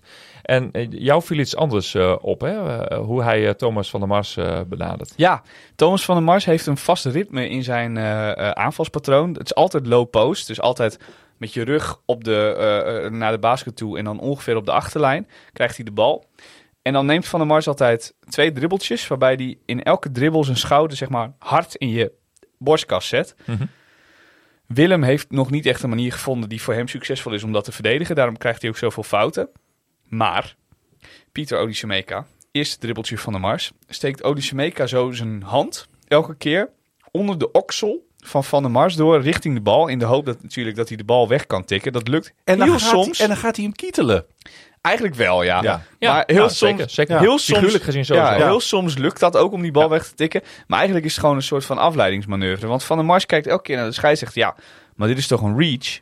En dan zegt de scheidsrechter, Nee. nou ja, maar hij raakt verder niks, hè? Precies. Want hij steekt het echt precies zonder iets aan te raken onder het gat van de oksel door. Zolang je de hand en de onderarm maar niet echt benadeelt. Of dat je zijn biceps beetpakt, dat kan ook je niet. gaat voor de bal. Ja, als je gewoon voor de bal gaat en je raakt verder eigenlijk niks, dan is er niet zoveel aan de hand. En het is niet over de bek, dus dat je over de schouder heen reacht, dan is het eigenlijk altijd automatisch. En dan raak je die onderarm een keer, 2 keer, 3 keer per wedstrijd. Mooi. Nou, dan krijg je een fout tegen op de vloer. Ja, precies. En dat is prima. Ja. Nou, het tweede beukje van der Mars is Odysseus heel slim. Want dan doet hij net alsof hij van rubber is. Dus dan heeft hij dat eerste beukje gehad, heeft hij die arm uitgestoken en dan komt het tweede beukje. Nou, en dan doet hij een soort van half stapje naar achter. En dan weet je van, en dan gaan we gewoon verder. Dus dan krijg je en geen fout en je geeft niet heel veel ruimte op voor Van der Mars. Dan komt het welbekende hoekshot van der Mars en dan blijkt dat Pieter Odysseus, die heeft helemaal geen armen. Nee. Je kent wel die hele lange tentstokken die je dan nog in elkaar moet schuiven. Dat soort armen heeft Odysseus. Die kunnen in allerlei hoeken en gaten bewegen. Inspector Gadget. In elk geval, hij krijgt altijd 2 handen in het gezicht van der Mars, waardoor Van der Mars eigenlijk niet meer ziet waar hij heen gooit. Dus ja, zo einde oefening. Ja, precies. En wat ook vaak gebeurt is dat doordat hij net genoeg stoort, is hij net off balance. Juist. Ja, ook nog. Ja. En ook doordat die in die eerste actie, zeg maar, wat Victor ook goed kan. Ja, en Victor kan dat doordat hij heel fysiek is. Die doet eigenlijk precies het tegenovergestelde. Dus bij elke beuk van der Mars geeft Victor gewoon een beuk terug. Het mooie is, dat doet hij ook bij iedereen trouwens. Victor Gaddefors zou dit niet alleen op zijn voeten kunnen, maar ook op zijn armen. Ja, Dus op de kop. Dan zou die Van der Mars ook nog kunnen Dat zou die ook nog kunnen, ja. Het is alleen helaas vanwege de basketbalspelregels niet mogelijk om dat in de wedstrijden te laten zien. Maar Nee, dat is verboden. Maar dat kan hij wel, inderdaad. Zo sterk is hij. Van der Mars die trouwens snel in foutenlast kwam in Game 2. Wat ons natuurlijk ook wel een klein beetje geholpen heeft. kwam hè? goed uit. Ja, Dat kwam wel goed uit. dat helpt Waardoor wel een hij beetje. maar 12 minuten heeft gemaakt. Maar hij heeft wel 24 minuten spreektijd gehad. Ja. Maar de coach Ook hij Paul is dol op een theekransje. Ja.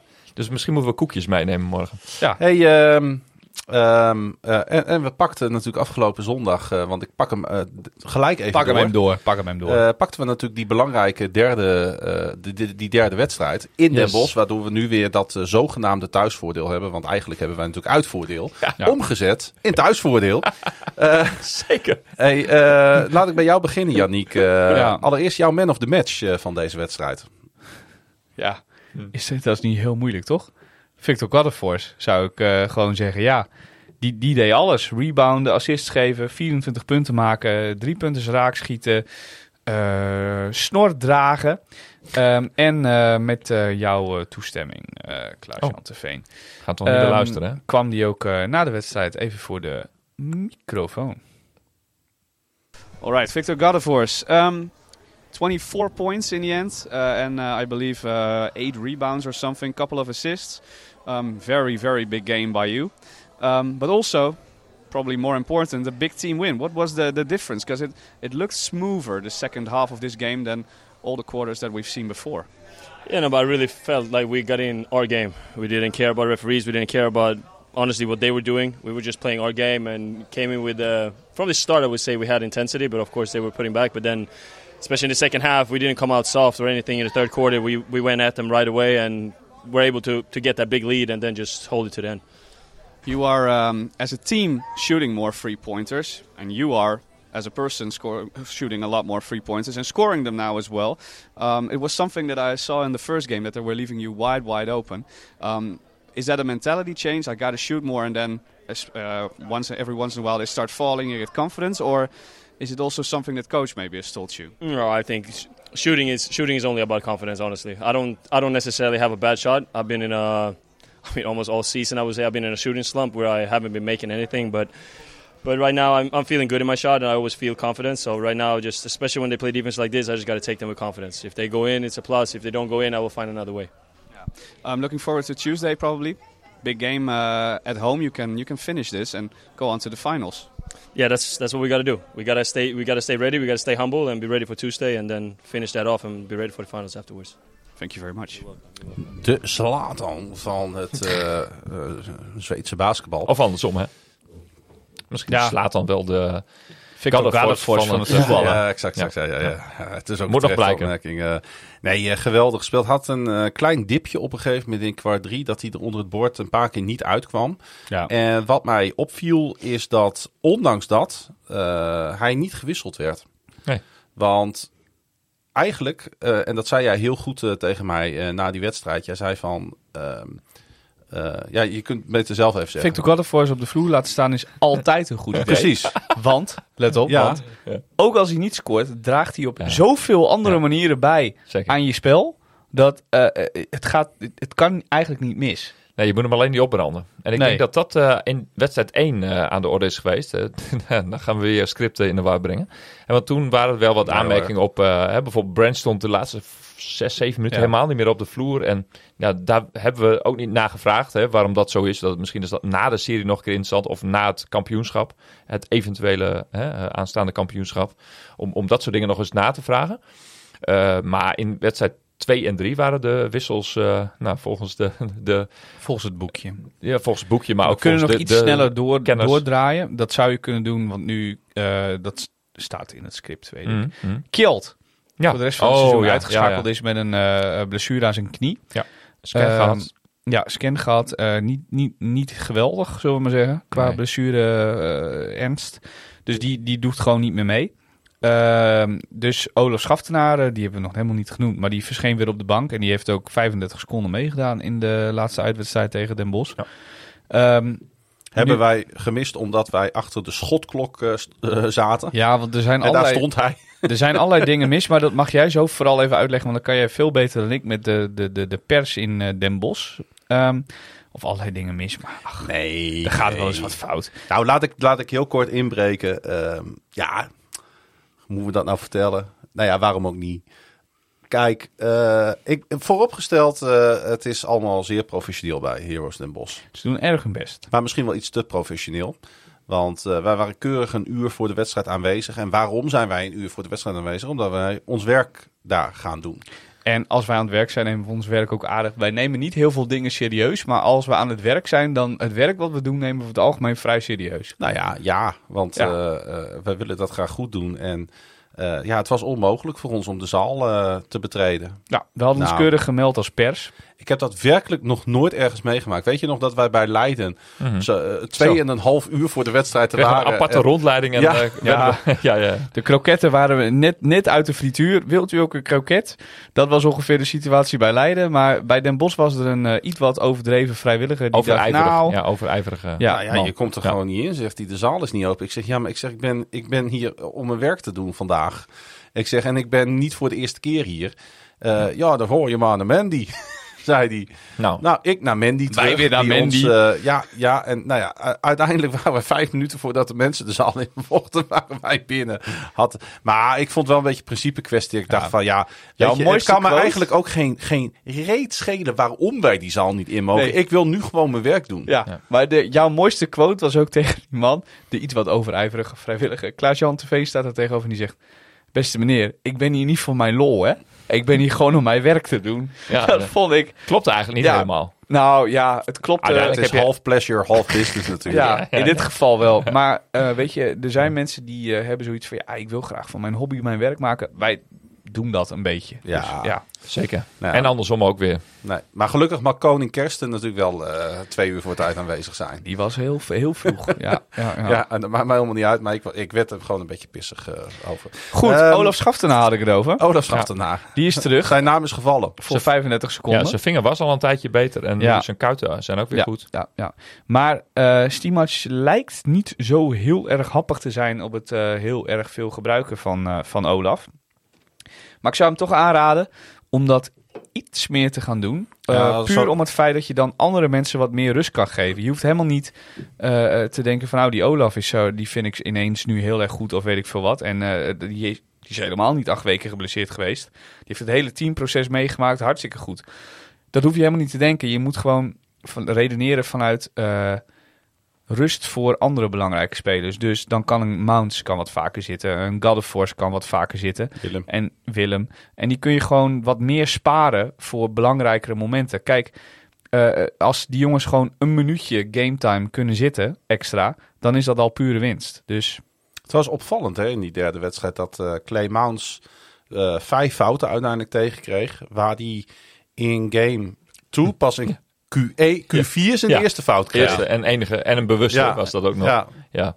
Er was één om de klok te stoppen. Exact. Hoeveel verschil er in die wedstrijd kan zitten. Ja. Hey Bas, jouw man of the match van natuurlijk die prachtige overwinning in Den Bosch. Als je er iemand uit zou mogen lichten, wie is dat dan? Nou, toch Magtevski. Mijn go-to guy. En waarom? Omdat hij door het seizoen heen nogal eens ogenschijnlijk wat druistig en wat rare keuzes maakt. Maar dat ik vind dat er toch een bepaalde rust van hem uit begint te stralen. Hij raakt er in elk geval niet van in de war als hij iets verkeerd doet. Nee, precies. En hij heeft ook wedstrijden gehad dat hij alleen op zijn eigen konto al 5, 6, 7 turnovers had. Dat is nu niet meer aan de hand. Want Donar speelt heel zuinig met de bal. En dat is volgens mij ook nog een van de grote krachten die we tot nu toe niet benoemd hebben. Het enorme reduceren van het aantal turnovers. Ja. Nou, en aangezien hij een grootverdiener was in de tijd dat we wel veel turnovers hadden, vind ik dat het nu ook benoemd mag worden dat hij erin in staat is gebleken om dat te beperken. Ja, die rol was voor Fernand Taylor weggelegd deze wedstrijd. Ja, helaas. Ja, die ging een beetje in de overdrive. Ja, het was wel jammer, want hij zat er best wel lekker in. Klopt. Ja, maar hij speelde, ondanks dat hij veel turnovers had, vond ik hem niet slecht spelen. Nee, zeker Vernon niet. draagt altijd bij in een enorme dosis energie. En als je een keer Austin Price onder het pakket moet stoppen, dan kun je hem ook om een boodschap sturen. Ja, en hij zet volgens mij de toon met de eerste 3 punten van de wedstrijd. De eerste 3 punten van de wedstrijd. De enige onsportieve fout van de wedstrijd was van hem. Ja. En dat is ook een beetje het type speler die het is. Ja, hij zei, en ik ga hem niet letterlijk quoten, want dat vind ik niet netjes. Maar hij zei, als je zo aan me zit, je moet met je poten van me afblijven. Ja, Oké, ja. oké. Dan heb je me, zei hij. Oké. Ja. Oh ja, maar dat heb ik op het streampje dus niet Hij allemaal voelde, even zich, duidelijk hij voelde zich ernstig... betast. ja. Ja, nou ja, helder. Maar ook weer mooi. Hè, want in zo'n serie neem je natuurlijk al die dingen uit die eerdere 3 wedstrijden nu inmiddels. Neem je mee naar wedstrijd 4. En waarschijnlijk heeft meneer Price dit al een keer eerder gedaan. En was Ja. VT er nu zo klaar mee Nu dat klaar hij dacht, mee. nou nu ben je van mij. En we kunnen van VT heel veel zeggen. En ook dat hij af en toe wel eens inderdaad een emotionele uitbarsting heeft. Maar uiteindelijk weet hij zich altijd weer te herpakken. Ja, maar hij was er ook niet En- van in de war hoor. Hij accepteerde de onsportieve fouten Zeker. en ging gewoon door. En dat heb Ja. ik hem al eerder zien doen. En dat vind ik helemaal hoopgevend. Dat het op een gegeven moment dat hij zichzelf altijd in controle houdt. Nou ja, en als de meeste spelers, zoals we ze nu op het veld hebben staan, daartoe in staat zijn. Want ook Godefors, die heeft ook wel eens die is zijn kop wel eens kwijtgeraakt. Nou, die zit er nu ook heel die heeft, cool en collected. dan ga ik weer eventjes terug. Maar die heeft in die thuiswedstrijd, Ja. had hij op een gegeven moment dat moment met Donty Thomas, Ja. dat die Donty Thomas een beetje aan het lastigvallen was. Dat Thomas krijgt daar uiteindelijk een aanvallende fout voor in de play die Zeker. daaruit komt. En dat komt gewoon omdat hij een beetje gefrustreerd en niet helemaal meer in control was. Ja. Absoluut. En nou ja, die frustratie hopen we natuurlijk aan de kant van Den Bosch dinsdagavond nog eens te zien. Maar we moeten zelf gewoon normaal en rustig blijven. Wij moeten in control blijven. Wij Inclusief- zijn in control. We hebben 2 kansen om dit af te maken. Inclusief coaches en bank. Nou ja, daarvoor hebben we mijn man of the match denk ik ook heel erg nodig. Leuk, ja, vertel. Nou, dat is Liam Williams. Oh, ach jongen, ja, nou Want mooi dat je die kan pakken. ik heb ontzettend van hem genoten in die derde wedstrijd. Super. Ja. Ik vond hem echt heel erg sterk spelen. En als je het dan hebt over meer rust in je spel, turnovers eruit, je in dienst van het team opstellen. Een keer een buzzerbeatertje erin gooien. Hij dan niet met hij woord. was er scorend, hij was er passend, hij was er leidend. Ja. Ik heb de Liam Williams gezien die wij denk ik nodig hebben om het hoogst haalbare te halen. Ja, en dat is Ja. landskampioen. Ja, helemaal mee eens. Leuk. Want ik denk ook dat hij verdedigend belangrijker is dan heel veel mensen die onderuitgezakt op de bank misschien zo'n basketbalwedstrijd zitten te kijken. Misschien hebben ze niet helemaal Nee, door dat snap ik. wat hij doet. Als jij nou dinsdagavond denkt van, hey, ik ga wat mensen meenemen die voor het eerst nu in Martini Plaza komen, Ja. dan zul je niet meteen op de banken gaan staan voor, Exact. voor Leon Williams. Ja. Helemaal duidelijk. Maar als je net even iets meer door de zaken heen kijkt, dan kom je bij hem uit. Hij is want voor de de beste druk- speler van de tegenstander de meest Ja. vervelende Ja. matchup verdedigen Ja, die er is. Want hij zette zoveel druk, met name in ik noem dat altijd de boogverdediging. Ja. Met een slecht Nederlands woord. Er is vast een mooiere Engelse term voor. Ja, de arc zeggen ze in Ja. het Engels. Ja. Maar daar is hij zo ijzersterk. En brengt hij eigenlijk tegenstanders die dreigend te gaan schieten, brengt hij op andere ideeën, waardoor de hele aanval in de soep loopt. Je komt hem niet voorbij en je krijgt hem niet van je af. Dus je kunt geen ruimte creëren waardoor je een driepuntschot kan maken. Maar je komt hem ook niet voorbij als je een dribbel inzet. Omdat hij lateraal zo snel is en zo goed kan voorspellen waar jij heen gaat. Dat lukt bijna nooit. Dat is heel belangrijk. Maar ik vond dat scorende eigenlijk misschien nog wel belangrijker. Want dat is altijd een beetje zijn Achilleshiel. En het zelfvertrouwen waarmee hij nu jumpshots en driepunters nam in die uitwedstrijd in Den Bosch. Op het moment dat het moest. Dat geeft heel veel vertrouwen. Hij is weer op tijd net als vorig seizoen. Ja, erbij. Ja, het is ongelooflijk. Maar ook mooi. Ik vind het heel gaaf. Ja. Dat spelers Godefors maken we nu voor het eerst mee. Daar proef ik dat ook bij. Dat hij denkt van, ja jongens, het is nu mei. Dus nu gooi ik er nog even 20% extra bovenop. Hè? Niet qua inzet, maar qua excelleren, zeg maar. Ja, dat is precies. echt heel mooi. Ja, dat is gewoon het onderste uit je tenen halen. Ja, Dat ja, is precies. wat dat is. En als je dat kan oproepen op het juiste moment, dan kun je, en je doet dat niet alleen, maar je doet dat als team. Ja, dan kun je natuurlijk, en dat hebben we vorig jaar natuurlijk ook gezien, dan kun je tot het einde meedoen. Al dat harde werk, nou goed, dat is... Om op Godefors terug te komen bijvoorbeeld, die sprak ik na wedstrijd 1 ook, die eerste uitwedstrijd. En toen zei ik tegen hem, hey, Donty, die loopt helemaal bij jou weg. Hè? Die gaat helemaal in de paint staan. Op het moment dat jij de bal krijgt op de driepuntslijn. Ik zei, dus jij bent helemaal open. Zegt hij. Dus ik zeg, ja, dus? I will shoot more. Ja. Zei hij. Ja, precies. Ik zei maar dat ze doen dat omdat ze willen dat je schiet omdat je 3 punten niet zo goed raakt. Ja. I don't care. Nee. Zegt hij. Nee. Ja. Ja, dat is heerlijk. Dat, ja. En dat psychologische spel, dat is zo mooi van zo'n play-off-serie van Best of 5. Dat is echt het allermooiste wat er in basketbal eigenlijk is. Ook, je ziet het op het allerhoogste niveau in de Euroleague met Real Partizan viel dan dit jaar heel erg op. Ook door de grote incidenten die natuurlijk in die tweede wedstrijd zijn gebeurd. Dat is wel heel gaaf hoe zo'n serie kan verlopen. Het kan alle kanten op. Ja, werkelijk geweldig. We hebben eigenlijk 1 man deze hele uitzending nog niet echt benoemd. Oh, en dat is de coach. Dat is Stimac. We hebben al wel de coaching op zich een compliment gegeven. Ondanks natuurlijk dat in die eerste wedstrijd Kevin Verhulst wel een technische fout tegenkreeg. Wat hij natuurlijk eigenlijk gewoon niet moet doen. Dat is een klein missertje. Maar beginnersfout. Zeker en vast. Maar hoe groot die Stimac, wat voor rust die uitstraalt. Ja. Daar heb ik het hele jaar nog niet gezien hoor. Let op, Bas. Want ik sprak niet? Stimac na de laatste wedstrijd. En als je niet weet dat het de play-offs zijn, dan denk je, wat is die journalist? Ik in dit geval toch ontzettend overhyped, denk ik zo meteen. André Stimac, we could call this a huge win, I feel, because you are now match point on Tuesday in your own building. So this was the away game to win, basically. I have an impression that every game is the game or the home game, the away game, and I think we just have to live up to the expectations and control what we can. I congratulate to the players; they were huge, and that's their victory. Obviously, we fought. And we were honest in our fighting, in our defending, in our shooting, in our all the things that we can kind of have control on, and we were rewarded with a win. You guys took a lot more three-point shots, especially during the first half, than you normally do.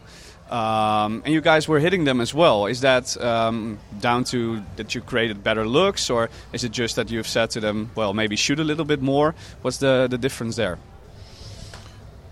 We have to be the most natural relating to the rhythm of the game and to the pace of the game, and then, of course, then the confident shots are taken, and I think we have shown that we can score and not score, but so all these other things that I'm actually proud of are nothing to do with shooting. Shooting is a consequence. It's their thing, it's their talent or something, it's their inspiration for the day.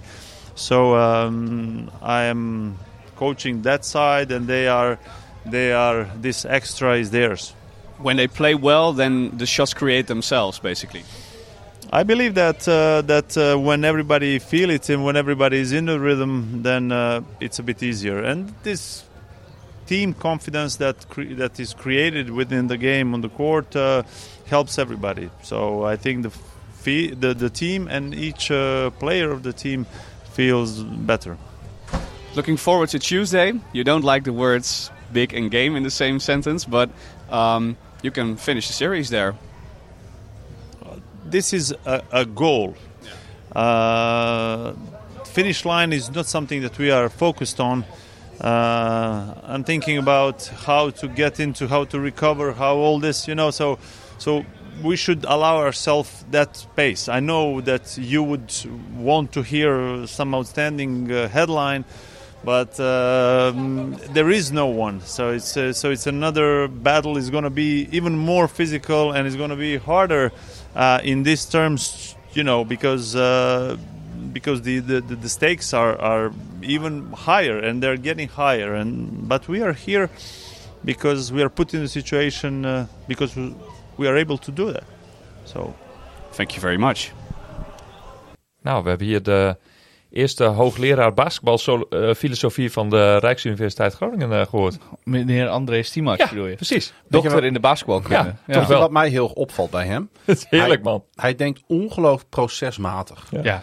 Het is echt stapje voor stapje wedstrijd gespeeld. Hoe gaan we daarvan recoveren? Maar wat ook mooi is... Dat is het huiswerk wat we ook in deze wedstrijd weer hebben gekregen van de tegenstander. Jannik, wat moeten we even doen? Jij hebt deze beste man nou in het seizoen misschien 30, 40, 50 keer gesproken inmiddels. Dat werkt ook mee. Dat is zo gaaf. Want Hij gaat opeens voor Yannick denken van... ja, jij wil een headline van mij. Nou, Nee, hoor. Dat is een misverstand. Hè? Ja. Want hij weet ook van...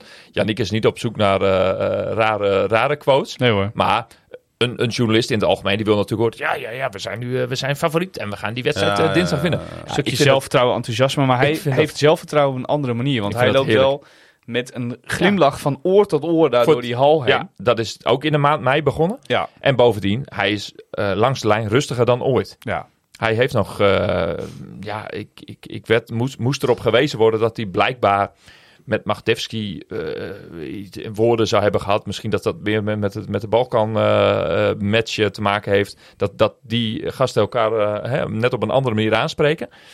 Voor de rest vind ik hem een en al rust uitstralen. En dat is precies ook wat je nodig hebt. Langs de lijn. Terwijl in het veld is de strijd natuurlijk heviger dan ooit. Hè? Ja, en echt letterlijk en figuurlijk. Dat proces heeft hij in gang gezet. Mm-hmm. En ik denk dat hij nu als coach ziet... we zijn aan het eind van het proces met dit team. Ja. Met deze spelers. We gaan richting die wedstrijden waar het er echt om gaat. En wat ik nu moet controleren is dat de dingen die wij goed kunnen... dat we die ook goed blijven doen. Ja. En daar ligt helemaal de focus op. Dus, maar daar zit wel een verschil in. Want je weet al dat bepaalde dingen op een hele goede... en af en toe verdedigend zelfs exceptionele manier worden uitgevoerd bij dit Donar. En dan heb je het als coach wel een stuk makkelijker natuurlijk. Je hebt ze al op dat niveau gekregen waarop je ze wilt hebben. En het enige wat je nu doet is controleren dat niveau ook constant gehaald wordt. Nou ja, het enige wat er nu gebeurt, dat zijn de factoren waar hij geen invloed op heeft. Ja. En dat is wat binnen wedstrijden gebeurt. Precies. Bijvoorbeeld spelers die plotseling meer fouten tegenkrijgen dan je had gepland. Dus je moet opeens met andere rotaties gaan werken. Ja, en die daar moet je dan wat mee. Ja. En dat is moeilijk. Maar dat handelt hij tot nu toe ook heel rustig. Daar gaat hij ook steeds weer vanuit dat, oké, Willem zit in foutenlast, dan breng ik Pieter in. Maar Pieter gaat gewoon doen wat ik van hem verwacht. En dan moet ik misschien de rest daar een klein beetje op aanpassen. Dus net even een wat creatievere speler eromheen zetten. Maar wij hebben hem al de kudos gegeven. Maar toch, weet je, ik ga hem dan nog even semi-man of the match maken, Odysseus Meka. Ja. En dan eigenlijk niet alleen dat is over... terecht, dat is terecht. En eigenlijk ook over die tweede wedstrijd die we tweede en wonnen. derde. Zeker. Derde. Want Ja, dat is echt... En dat maakt dit team op dit moment ook zo leuk. Het is een beetje wat Feyenoord heeft. Als er iemand uitvalt, maakt het niet zoveel uit wie je erin zet. Want de machine begint te lopen. Ja, en dat is wat die machine doet. Hij controleert de machine. Dus hij zorgt ervoor dat die machine, die machine draait. En af en toe valt er een onderdeeltje uit. Maar dan moet je een ander onderdeeltje erin zetten. En je moet een beetje smeersel weer aan een andere kant erin gooien. En dan loopt alles weer hartstikke soepel. Wat we nou, het is een beetje gemeen van mij wat ik nu ook misschien ga zeggen. Maar we hebben hem natuurlijk bij Donar TV gezien, Odysseus Meka. Prima standaard teksten. Maar het enige wat bij Odysseus Meka nog een beetje ontbreekt is dat het een flair, spannende spreker is. Dus we hadden hem ook graag... Joie de vivre. Sterker nog, je hebt hem volgens mij voor de microfoon voor gehad. oog heb ik hem gesproken. Ja, voor oog. Weet je, dat voegt op dit moment niet heel veel toe aan de uitzending om dat te laten horen. Nee. En dat maakt het eigenlijk ook nog wel weer extra mysterieus of zo bij zo'n gast. Dat hij misschien van zichzelf nog niet eens doorheeft van wat voor enorme bijdrage die op dit moment levert aan het team. Want Odysseus Meka is een type jongen wat in een interview in elke zin 3 keer het woord team zegt. En wat verder niet heel veel nadenkt over, eigenlijk ben ik best wel heel erg goed aan het basketballen. Dus daar denkt hij gewoon totaal niet over na. En daarmee, want naar dat punt wou ik inderdaad toe, daarmee is hij misschien wel symbolisch voor het team Donar wat er nu is. Hij is er nog niet heel lang bij, relatief gezien. Maar hij is precies de belichaming van Donar. En soms misschien een vleugje saai. Maar daar geven we Stiemars dan wel weer gelijk in met de headlines en zo. Mm-hmm.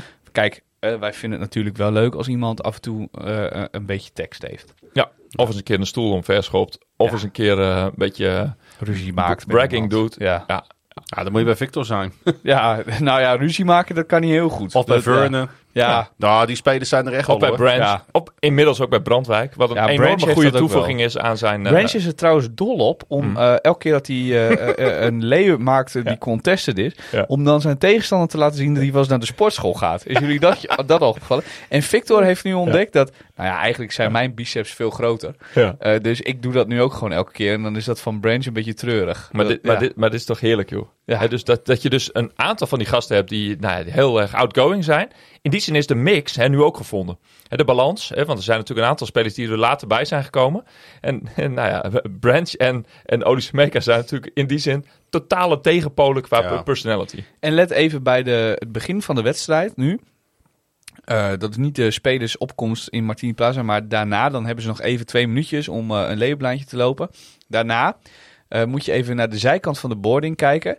Daar gaan namelijk Victor Gaddefors en Vernon Taylor, die hebben tegenwoordig een handshake met z'n tweeën. Ik ben er nog niet uit, maar dat is ongetwijfeld iets voor de podcast om ze dat een keer te vragen waar dat op slaat. Maar ze hebben een ritueeltje. Gaaf. Met z'n tweeën. Ik dacht, jij gaat nu toe naar die roze reclames die we vlak voor de wedstrijd gaan zien. Maar, die roze reclames, die kunnen we, ik heb er geen mening over. Okay. Het brengt geld in het laadje. Ja, maar wel mooi. Het is ook wel semi-grappig, maar ik denk dat het na een aantal keer verfilmd wordt. En als je, gepakt wordt door de reclame, heb je ook nog wat anders in je laadje. Sorry. Maar easy wordt het dinsdagavond niet, Klaasje, want dit is een bruggetje naar de wedstrijd. Nou, Match eigenlijk niet. 4. Ik heb nog een allerlaatste puntje om deze wedstrijd af te ronden. Sorry daarvoor. Nou, Sander Hollanders. Ja. Op stoom natuurlijk in de tweede fase van de cross-border fase. Serie tegen Joost, heel goed gespeeld. En nu opeens geen onderdeel eigenlijk meer van het plan.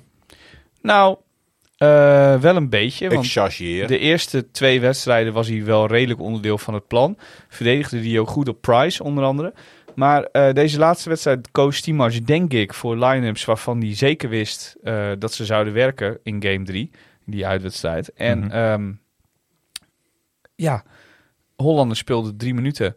En in die 3 minuten maakte hij in de line-ups waarin hij gebruikt wordt niet helemaal de indruk dat dat hetgene was wat we nodig hadden. Nee, want is dat dan een van die sleutels naar de winst geweest?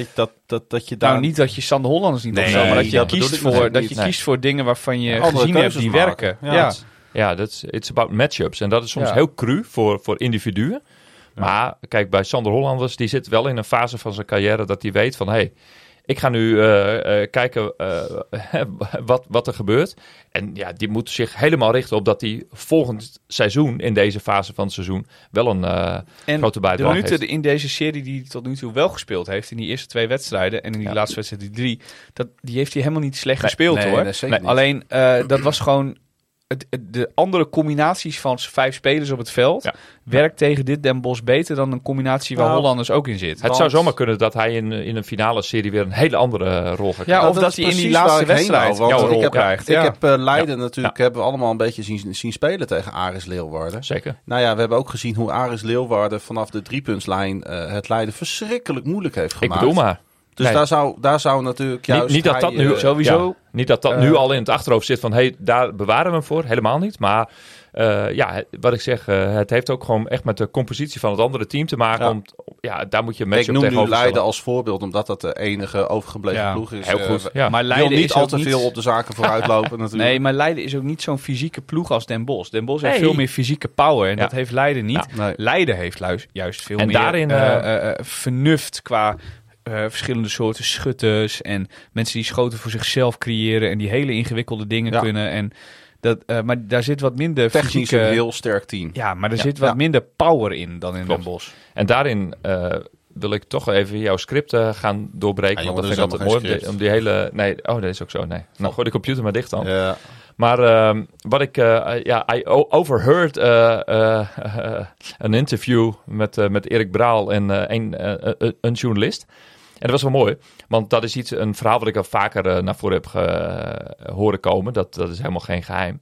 Braal die greep namelijk terug naar zijn finale tegen Donar als coach van Berg op Zoom in 2010. Dat is nu 13 jaar geleden. Ja. Nou, en daarin was eigenlijk een soortgelijke situatie waar sprake van was. De serie waar Donar uitkwam, dat was ook een enorme fysieke strijd. Ik meen ook tegen Leiden. Toen tegen Leiden, die Donar won.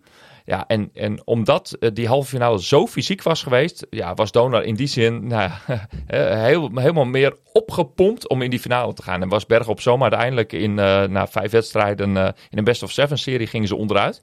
Maar Erik Braal die zei nog van, dit lijkt op 13 jaar geleden. Dus de winnaar van de serie Heroes Den Bosch.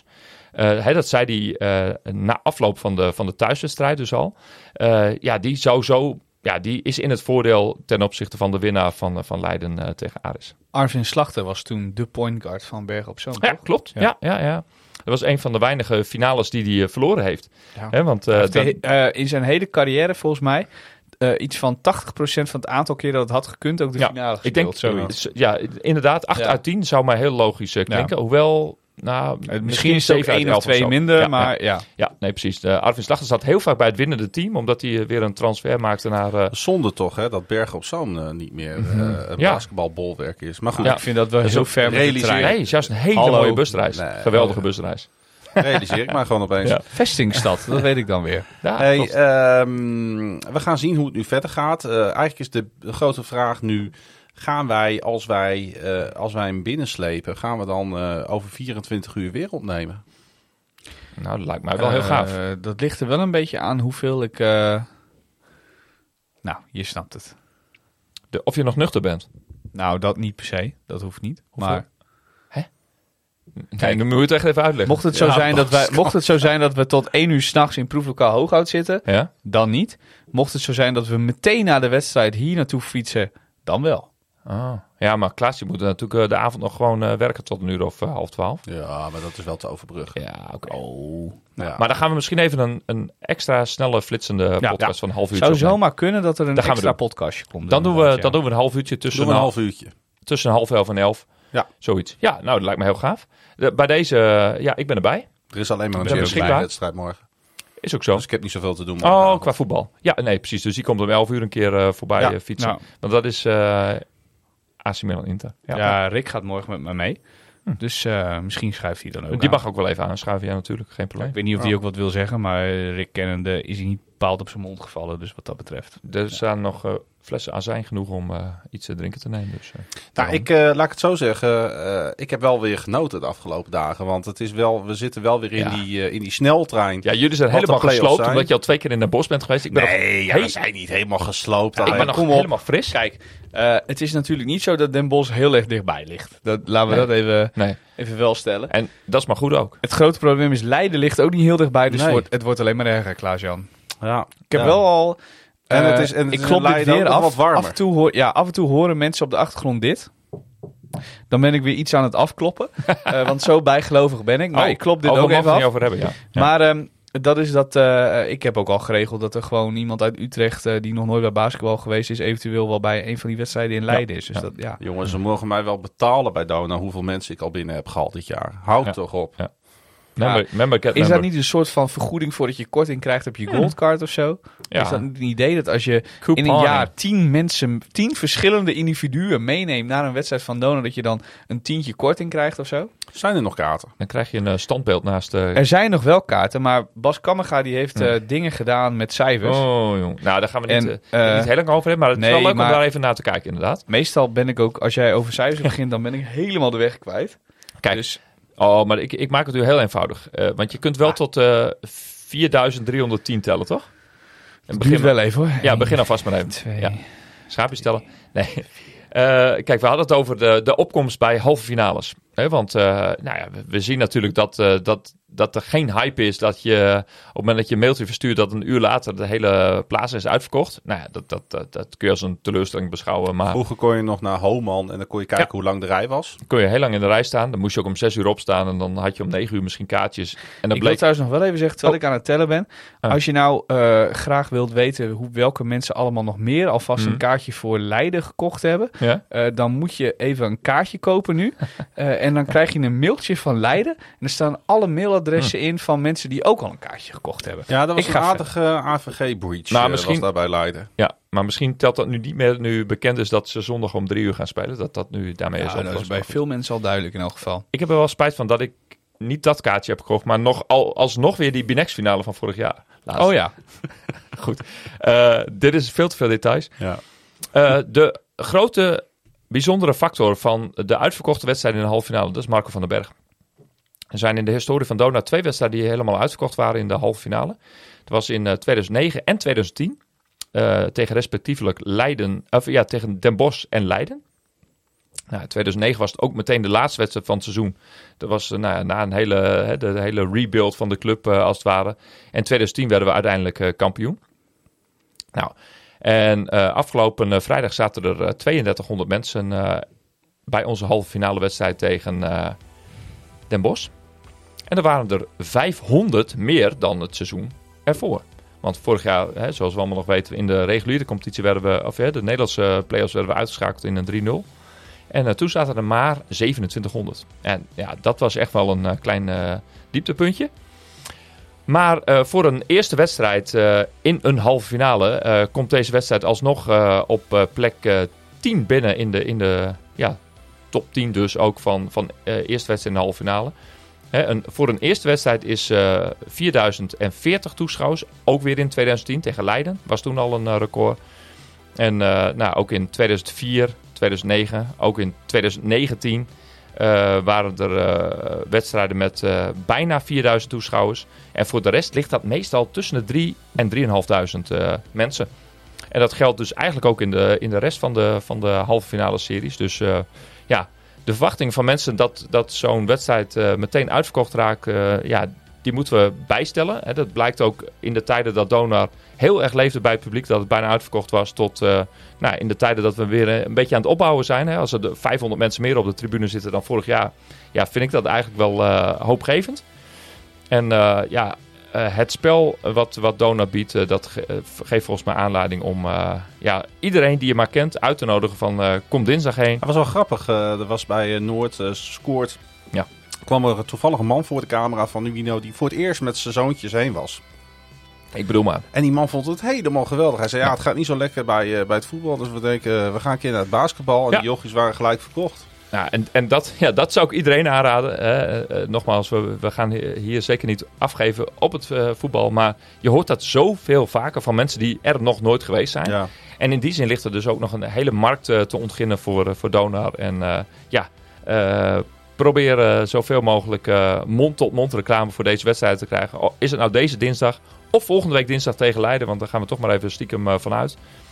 Neem mensen mee, nodig mensen uit en maak er een geweldige avond van. Ik ben tot 461 gekomen. Oh, wat goed. Hey, ik ga er gewoon een punt achter zetten. Want we zitten bijna 1,5 uur op te nemen. En ik denk dat het zo genoeg is. Wij weten over 24 uur ongeveer. Weten we natuurlijk. Over minder dan 24 uur weten we of we het gehaald hebben in game 4. En anders is er altijd natuurlijk nog die uitweg van de vijfde game in Den Bosch. Correct. Jongens, bedankt voor jullie komst op dit nachtelijk uur wederom naar Groningen-Zuid. En je kan ons natuurlijk in de tussentijd volgen op Twitter. Yannick, via het Yannick Masson. Bas, via het Donar. 2014 mij via het Klaasiegrun. Dourisseau Radio is op Twitter, Facebook, Instagram te volgen via het Donar podcast. En je kan je op deze podcast abonneren via Transistor, Spotify, Google Podcast, Apple Podcast. Luister via Apple Podcast. Laat dan ook even leuke recensie achter. Dourisseau Radio is productie van KVM Media. Volg via het KVM Media. Neem een kijkje op kvmmedia.nl. Nog belangrijker, steun ons via onze petje.af pagina. En doe je dat, dank je wel daarvoor. De link vind je in de show notes en op social media. Dit was seizoen 3. Aflevering 35 van Dourisseau Radio. En ook in play-off tijd blijven wij het roepen. Tot Donar! Kom naar Plaza.